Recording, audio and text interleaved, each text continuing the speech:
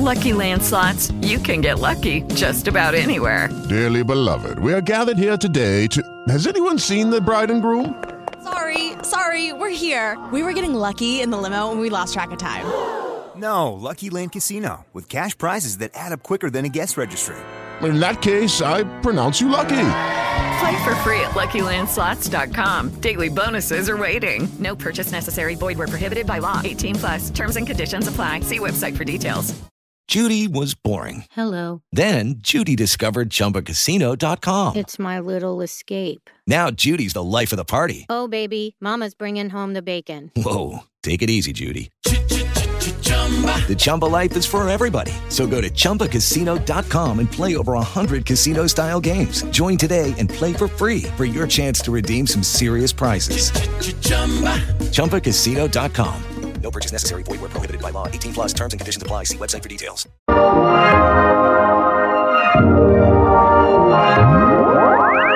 What is going on, everyone? This is Dr. Josh Funk, and you are listening to the Strength and Knowledge Podcast. Good morning. This is Dr. Zach Baker, and I have got with me Christian Huckfeldt, our sports resident here at R2P, who treats clinically out of our Frederick location. And today we're going to touch on the topic of upper extremity return to sport testing, and ultimately, what does a good battery of tests look like so that when we're returning athletes to the field, regardless of the sport they're going back to, we feel confident that we've put them through enough variety of demands to get a very overarching movement profile of how this person looks, how this person feels, and making sure that they are both physically and mentally ready to go back to the field of play in a competitive, productive, but also safe manner. And I think as you go through return to sport testing, there's a lot of different components to it in regards to different boxes that we need to check. We need to make sure that, one, we are actually checking boxes and not just going off of timelines, but we're making sure that they're physically competent, making sure that within each box that we're checking, we have tests and we have procedures that we're going through that are repeatable, they're valid, and they're logical to go through. But I think that the other thing we're going to have to talk about a little bit today is, like, what do we do if we don't have a clinical environment that's conducive to some of these testing? What are ways that we can still look at those qualities of the athlete and feel like we have challenged them enough to make an educated and informed decision of we're getting them back to sport? And I think upper extremity can be challenging at times because there's a lot of literature out there for lower extremity, and also just how the lower and upper extremity function with regards to things that you're naturally doing with activities of daily living versus what you're doing on a field or a court, and just how much overlap there is with that compared to maybe with the upper extremity. Some things that you're doing are just very unique from a specificity standpoint to that sport. So hopefully by the end of this conversation, we can have a better idea of what do we need to look at from return to sport testing. Is there a logical sequence or order of which we should be progressing through these? And then with these tests, what's kind of like the gold standard or what's commonly accepted? And what are some other things that maybe there's not an abundance of literature out there, or maybe the best way of doing something requires equipment or just resources that we don't have available to us? So what are just some easy things that we can do in the clinic that we do at ours that we can anecdotally share with you? Or if you're just thinking through this, you can figure out that, yes, that would be a logical and sound way to go about this. So Christian's a baseball guy. That's where his passion lies. So I know upper extremity is something that he takes a lot of pride in. Christian, with upper extremity return to sport, do you mind just kind of walking us through the process of, let's talk early phase or early parts of that process? What are just some basic fundamentals that we need to make sure we're hitting? Yeah, I think you nailed it right there. I mean, I think in terms of this return to sport battery that you just kind of highlighted right there, for any athlete, we need to start general. We need to hit general milestones that any upper extremity athlete should be able to accomplish before we start talking about specific skills. So, I mean, I think it starts with like a clean clinical exam. So no effusion in the joint at all. Girth measurements should be the same bilaterally, both at the joint, so making sure there's no effusion at the joint, and also muscular girth measurements. So if we're talking about upper extremity, I'm looking probably like mid-bicep, mid-forearm, so on and so forth. And then last, they should have completely clean special tests. And I know the literature on special tests, there's been a lot of discussion about how relevant it is recently, but I'll use it maybe a little bit for the diagnostic perspective, but also I think kind of on the return to sport. Like if we're talking about a post-op, a Tommy John or a TJ guy, they shouldn't have any discomfort with the milking maneuver. They shouldn't have any discomfort with moving valgus stress tests. Like if they do, then I'm probably backing up and taking a few steps back. But just making sure that they have like a clean, what I'll call like clinical exam. Kind of second, building off of that, is they need to have full range of motion in that joint that we're discussing. I think this is where we can standardize a little bit differently just based on what sport they're playing. So full range of motion is probably going to be a little bit different for a collegiate or professional pitcher who's had a lot of miles on the arms versus maybe a younger athlete with a traumatic shoulder dislocation versus somebody with like a lateral epicondylitis who's going back to high-level tennis or something like that. So all of those range of motion measurements are going to be different, but I think it's important to understand the demands of that sport and then follow the range of motion demands specifically. So like if we're talking about the upper extremity for baseball, like they need to have full shoulder flexion, especially as they get up into the higher levels, the collegiate and pro levels. We know those guys get really tightened up in the lat area, so having full shoulder flexion is really important. It's actually a predictor of elbow injury. You need to make sure they have a symmetrical total arc of motion within 5 degrees bilaterally. And when I mean total arc of motion, I mean external rotation plus internal rotation.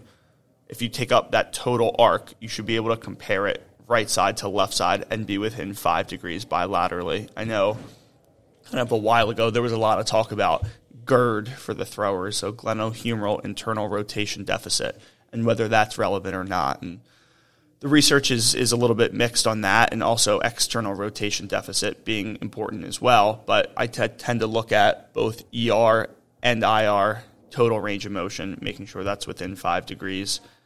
Also, if they're a pitcher, they should have more external than their non-dominant shoulder. They should be able to lay back into farther amounts of external rotation. And just making sure also elbow flexion, extension, supination, pronation is all the same. And then before we kind of dive a little deeper into maybe more specific tests, I'll call this section maybe more of a subjective strength measurement. Like they should be able to have a 5 out of 5 manual muscle test in pretty much any position. And now that's not me saying that, once they have a 5 out of 5, they're clear to return to sport. I want to make that very clear.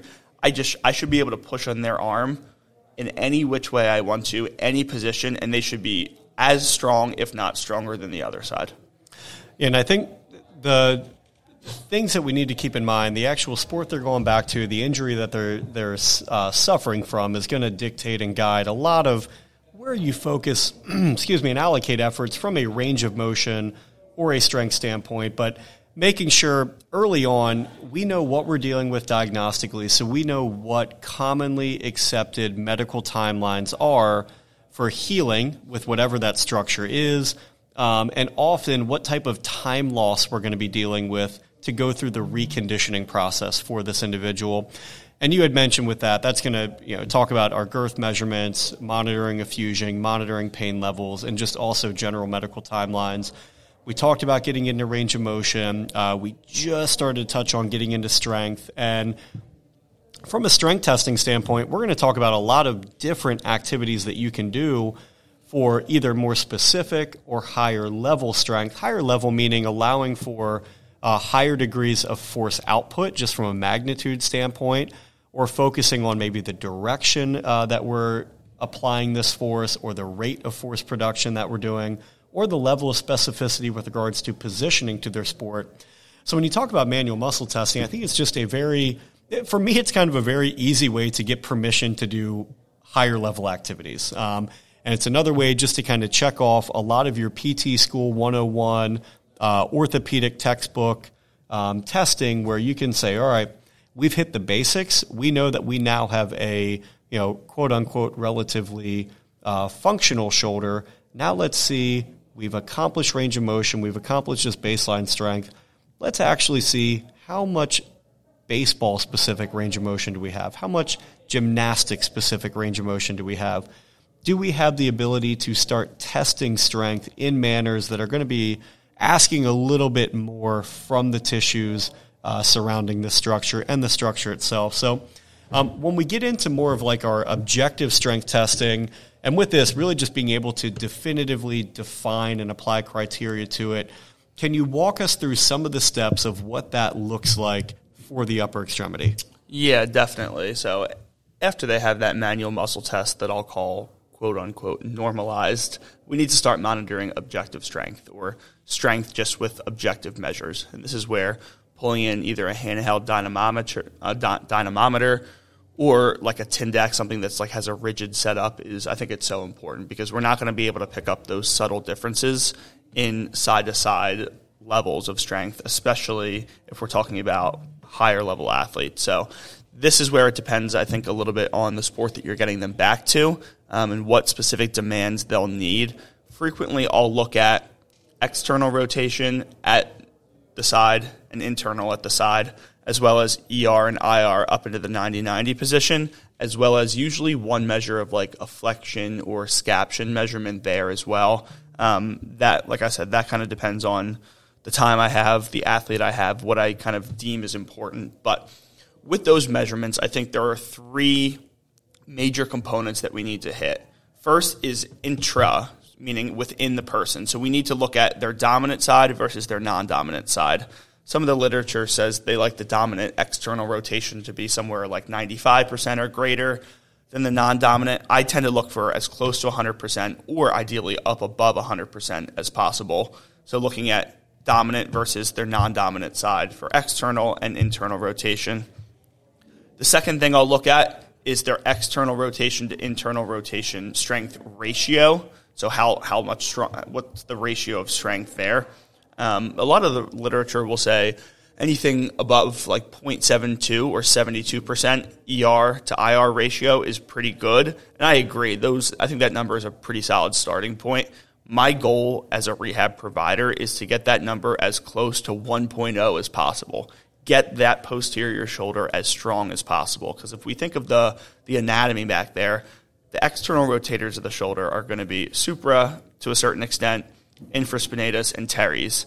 And those three little small muscles are going to go up against subscat, lat, and subscat, lat, and pec major. So huge, big, and strong internal rotators. So it's always understood that external rotation is going to be weaker than internal, but the stronger I get that posterior rotator cuff, the better the arm can decelerate after throwing. So whether that's baseball or softball, whether that's hitting a volleyball, whether that's like throwing a ball in water polo, something like that, even like overhand serving in tennis, the stronger I can get that posterior cuff, I think kind of the better.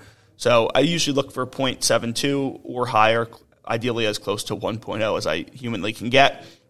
And then I think the last thing is then standardizing these strength metrics to body weight. So if I have an athlete that's 5'5", 150 pounds versus an athlete that's 6'4", 250 pounds, they better be able to push different levels of strength. So in order to kind of standardize that to body weight, I'll take their strength metrics and then perform torque to body weight ratio, ideally looking for external rotation somewhere around 20% of their body weight, and internal rotation is about 30% of their body weight. The ranges differ depending on the population you're talking about, depending on the age that you're talking about, but usually kind of as a rough and dirty way, I'll say 20% peak torque to body weight for external rotation and close to 30% for internal rotation. And this is, I think, a good segue into saying Tindex are great and handheld dynamometers are great if you can have those.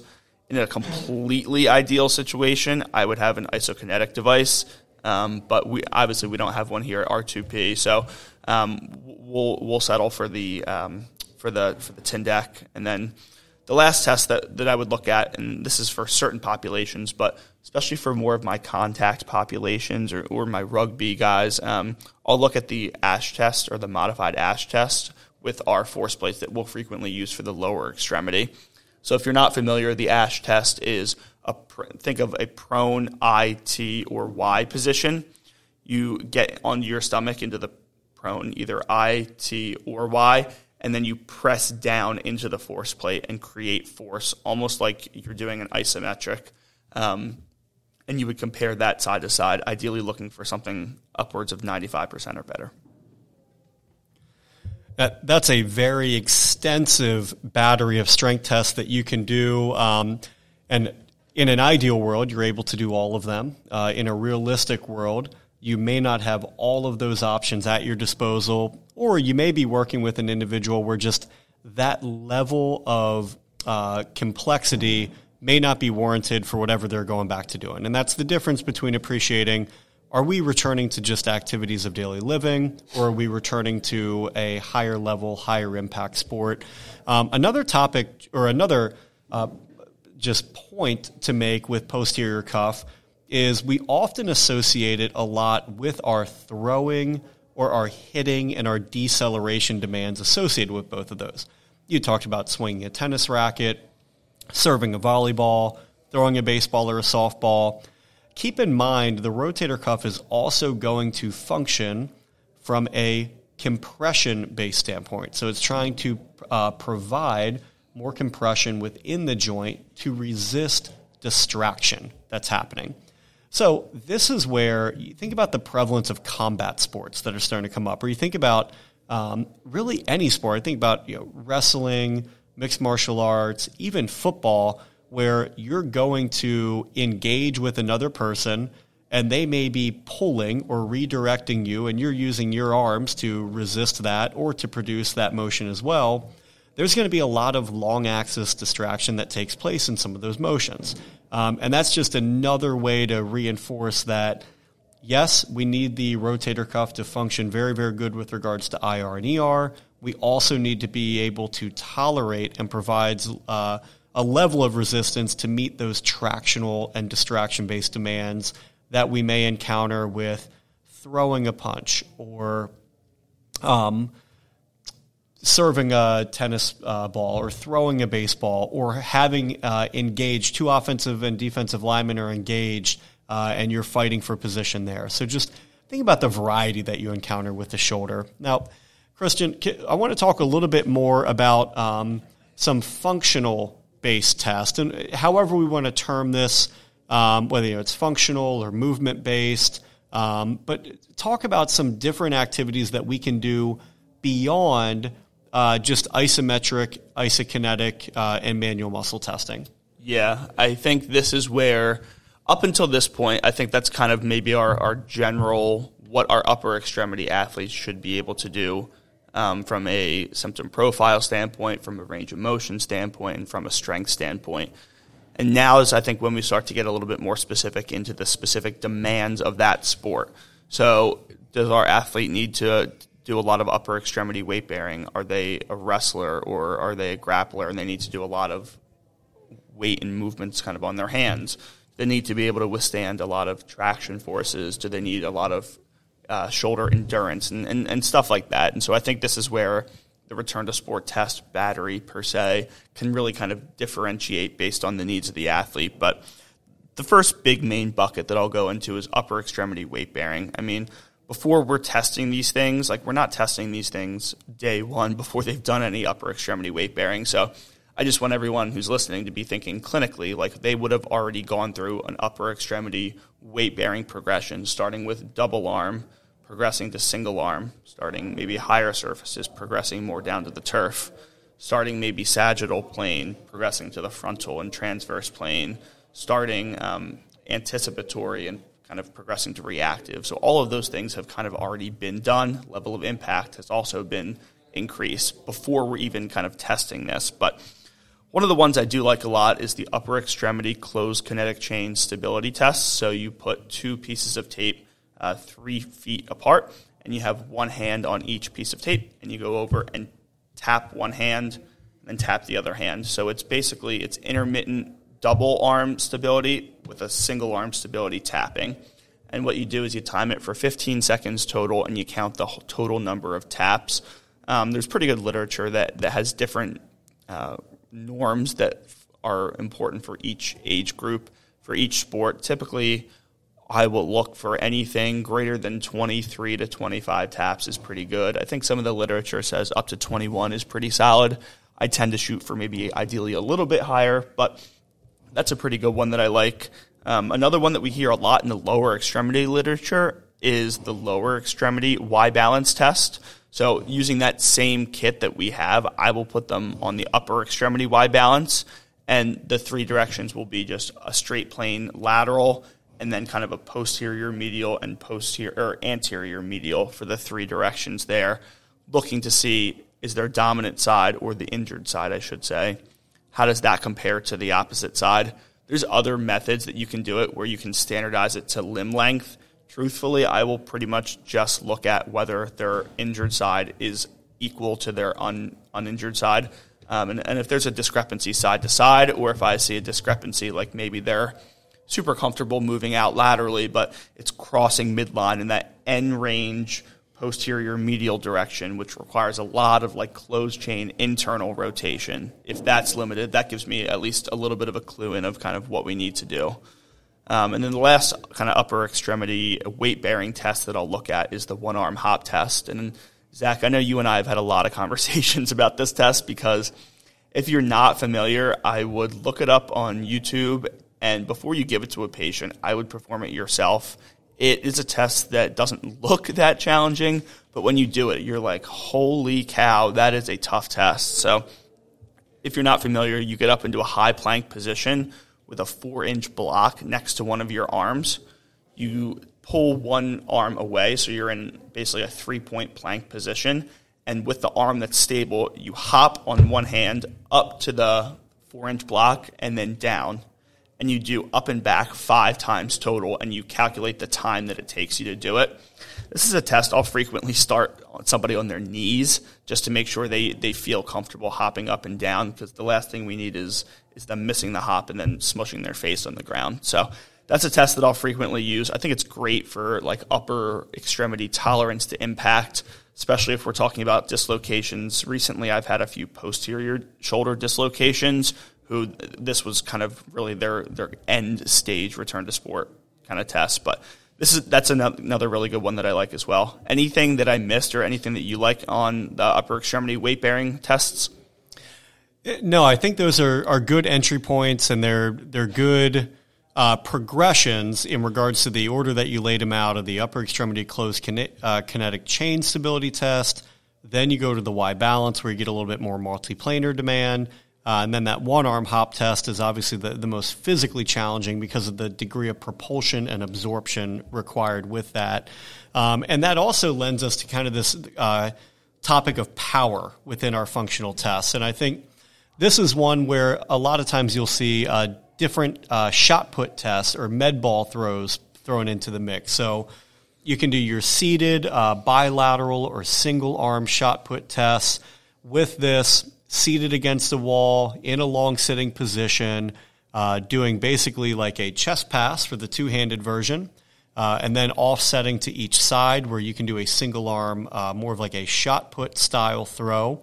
And you're measuring the distance that they're able to achieve with this. With this, you get a good glimpse of just how much power they can generate. The one thing you do need to keep in mind, though, is hand dominance, and just the skill involved with it is going to influence how well they can do this. So, keep in mind, if you have somebody who's right hand dominant and they have a left arm injury, and you're now asking them to throw something with their left arm that they're recovering from injury on, and they've never even thrown anything with that arm prior to injury, there may be a skill-based discrepancy there that's not totally indicative of their power, but just being mindful that there is a standardized test out there that you can perform for that. With the concept of traction and the ability to resist tractional moments to the shoulder, You can get into more of your double or single arm hanging tests. And with this, find something overhead, hold in a bilateral or a unilateral position, and see what length of time they are able to hold that position for. You can standardize to the injured arm versus the uninjured arm. You can play around with different hand positions of a more supinated or pronated grip or somewhere neutral, and that can be done to preserve them in the early introduction of it, or to challenge them, maybe if they have an anterior posterior instability, as to what may be more or less accommodating for that injury. And you also don't have to start overhead. Like, there's nothing to say that you cannot start with that test in more of an inverted position. Think of like a TRX row where you're more parallel to the ground, or just at a reclined position if you're trying for a easier entry point to get into that. Christian, do you mind touching on some of our more endurance-based tests that we have for the upper extremity? Yeah, definitely. One of the ones that I will frequently use is the posterior shoulder endurance test. I believe you take 2% of body weight and you find a dumbbell that's about that size. There's two ways to do it. Either one, which is typically the way I do it, I will get them prone into like a prone T position and have their arm above the horizontal with that 2% body weight dumbbell in their hand. They get up in the position, I start the test, and we hold for however long they can. It's a super easy test to administer because visually, as soon as they drop below the horizontal, that's when the test ends. And you're looking for, I think it's like 45 seconds or so on one side compared to the other, or at least that's like a pretty decent norm. The other one that you would do is you would take that same dumbbell and you would just do as many reps as possible until you kind of lose form. I tend to like the one that it's just like the isometric static hold, because for me, visually, that's just an easier way to stop the test versus if they're doing just repetitions, I think it gets a little subjective of what is a good rep, what is not a good rep, kind of when do you stop that. But that's one test I like. And then the other one, I don't think there's a whole lot of research surrounding it, but it's something I've played around with, is just like a repetition maximum for some sort of test. So if I have an individual who needs to be able to bench press or needs to be able to single arm press or single arm row, and we've been dumbbell benching, let's say 100-pound dumbbell benches, maybe I'll pick 75% of it, so 75 pounds, and I'll just do a single arm dumbbell bench for reps, and I'll compare the number of reps we do side to side. Maybe I'm doing it for somebody who needs to row, so I'll do a split stance cable row, or even a single arm TRX row, and just row as many times on one side and then compare that to the other side. I think you made a good point when you were talking about the traction and some of the power tests, that we're obviously expecting a side-to-side difference, especially with their non-dominant arm. But I think it depends on the athlete that we have and what they need to be able to do. So if we have an offensive lineman, even if their right arm is more dominant than their left, I would hope that they're going to be able to single-arm bench press pretty normally side to side, versus if I have like somebody who only really uses one arm for an activity. So not to go back to baseball, but a baseball pitcher, I'm going to expect like a shot put toss to be different side to side. So with some of these repetition maximum tests, I think it's important just to note the type of athlete and the specific activity we're asking them to do, whether it should be 100% symmetry or whether you're expecting some sort of difference in symmetry side to side. Yeah, and I think something that we have not talked about yet is just sport-specific tests and tasks. And this is where for every individual sport, there's going to be different demands. And it's good for you to get familiar with your patient of what they're trying to get back to, whether that's wrestling, whether that's gymnastics, whether that's swimming, whether that's softball. But is there something that they need to be able to do? Maybe it's a conditioning test. Maybe they're a swimmer and they have certain conditioning or fitness metrics that they need to be able to do. Get familiar with what those are, get them into a pool, and give them a progression that they can go to see how close they are from getting back to their pre-injury state. So figuring out what do they need to do that may be specific to their sport or their position, and are there any formal ways that you can track that in the clinic, or giving them resources to use outside of the clinic to work back to that.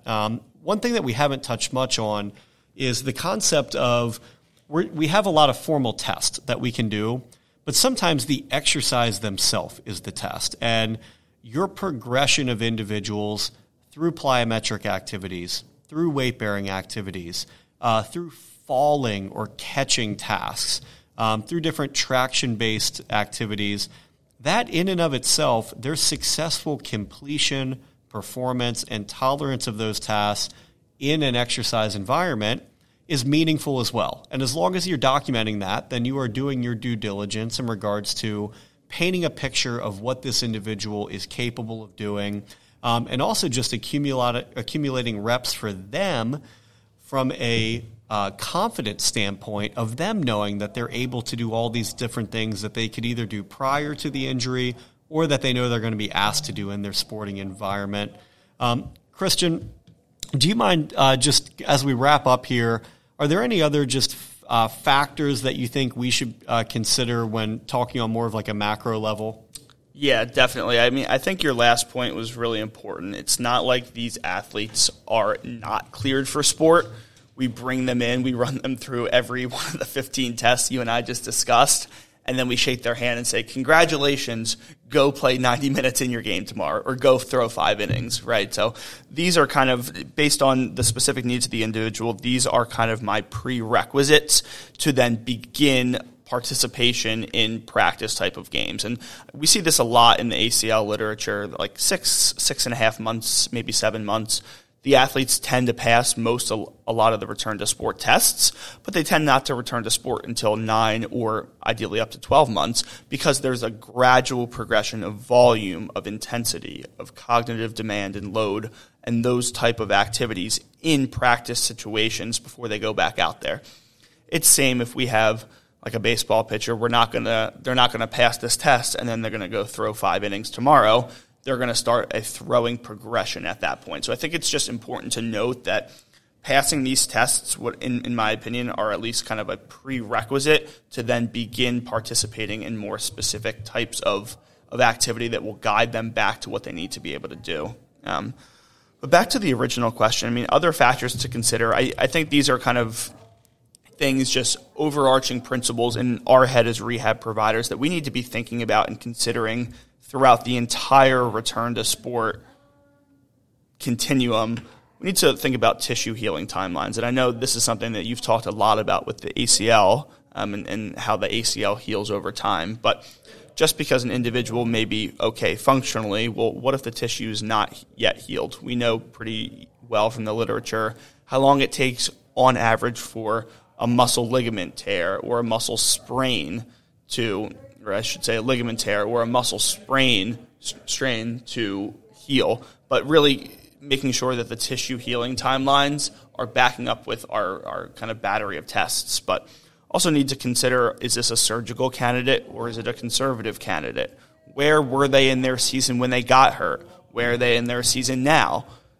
Is their season a third of the way over, or are they completely in the off season? Well, that may change a little bit about how quick we do things and how quick we kind of get them back.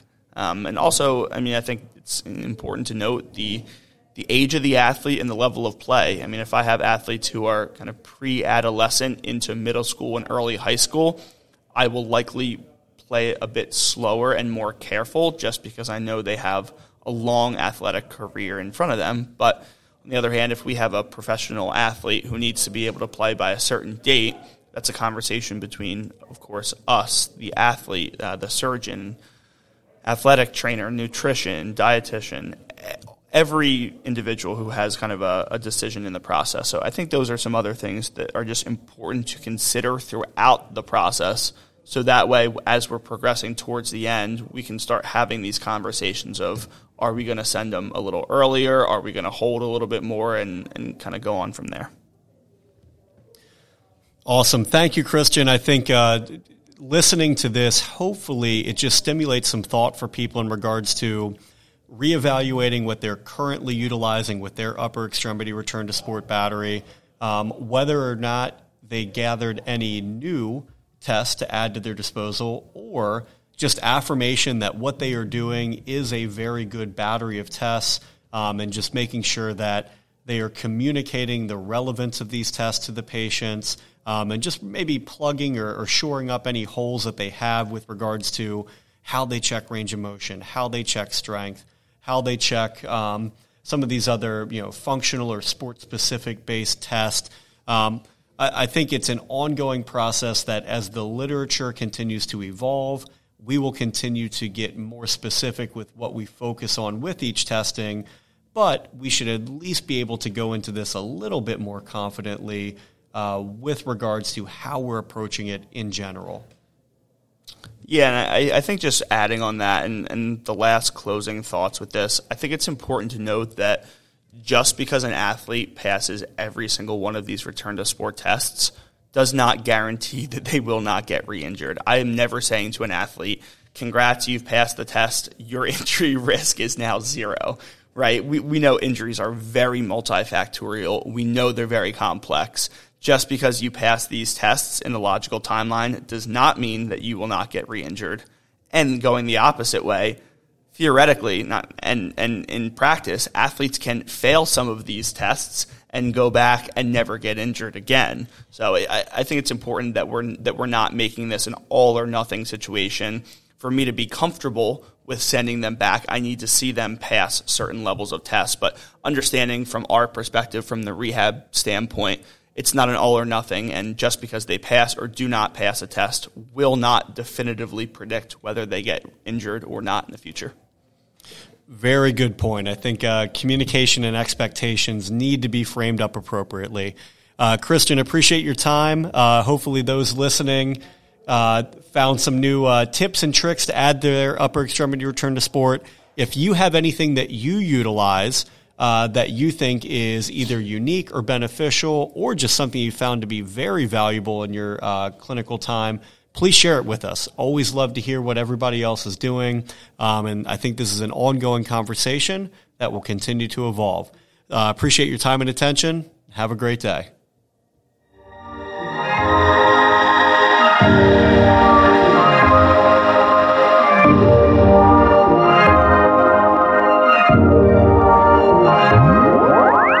Thank you for listening to the Strength and Knowledge Podcast. If you enjoyed this episode or have been tuned in for multiple episodes, we would love for you to subscribe, rate, and give us a review on Apple Podcast or Spotify. Until next time, thanks for listening.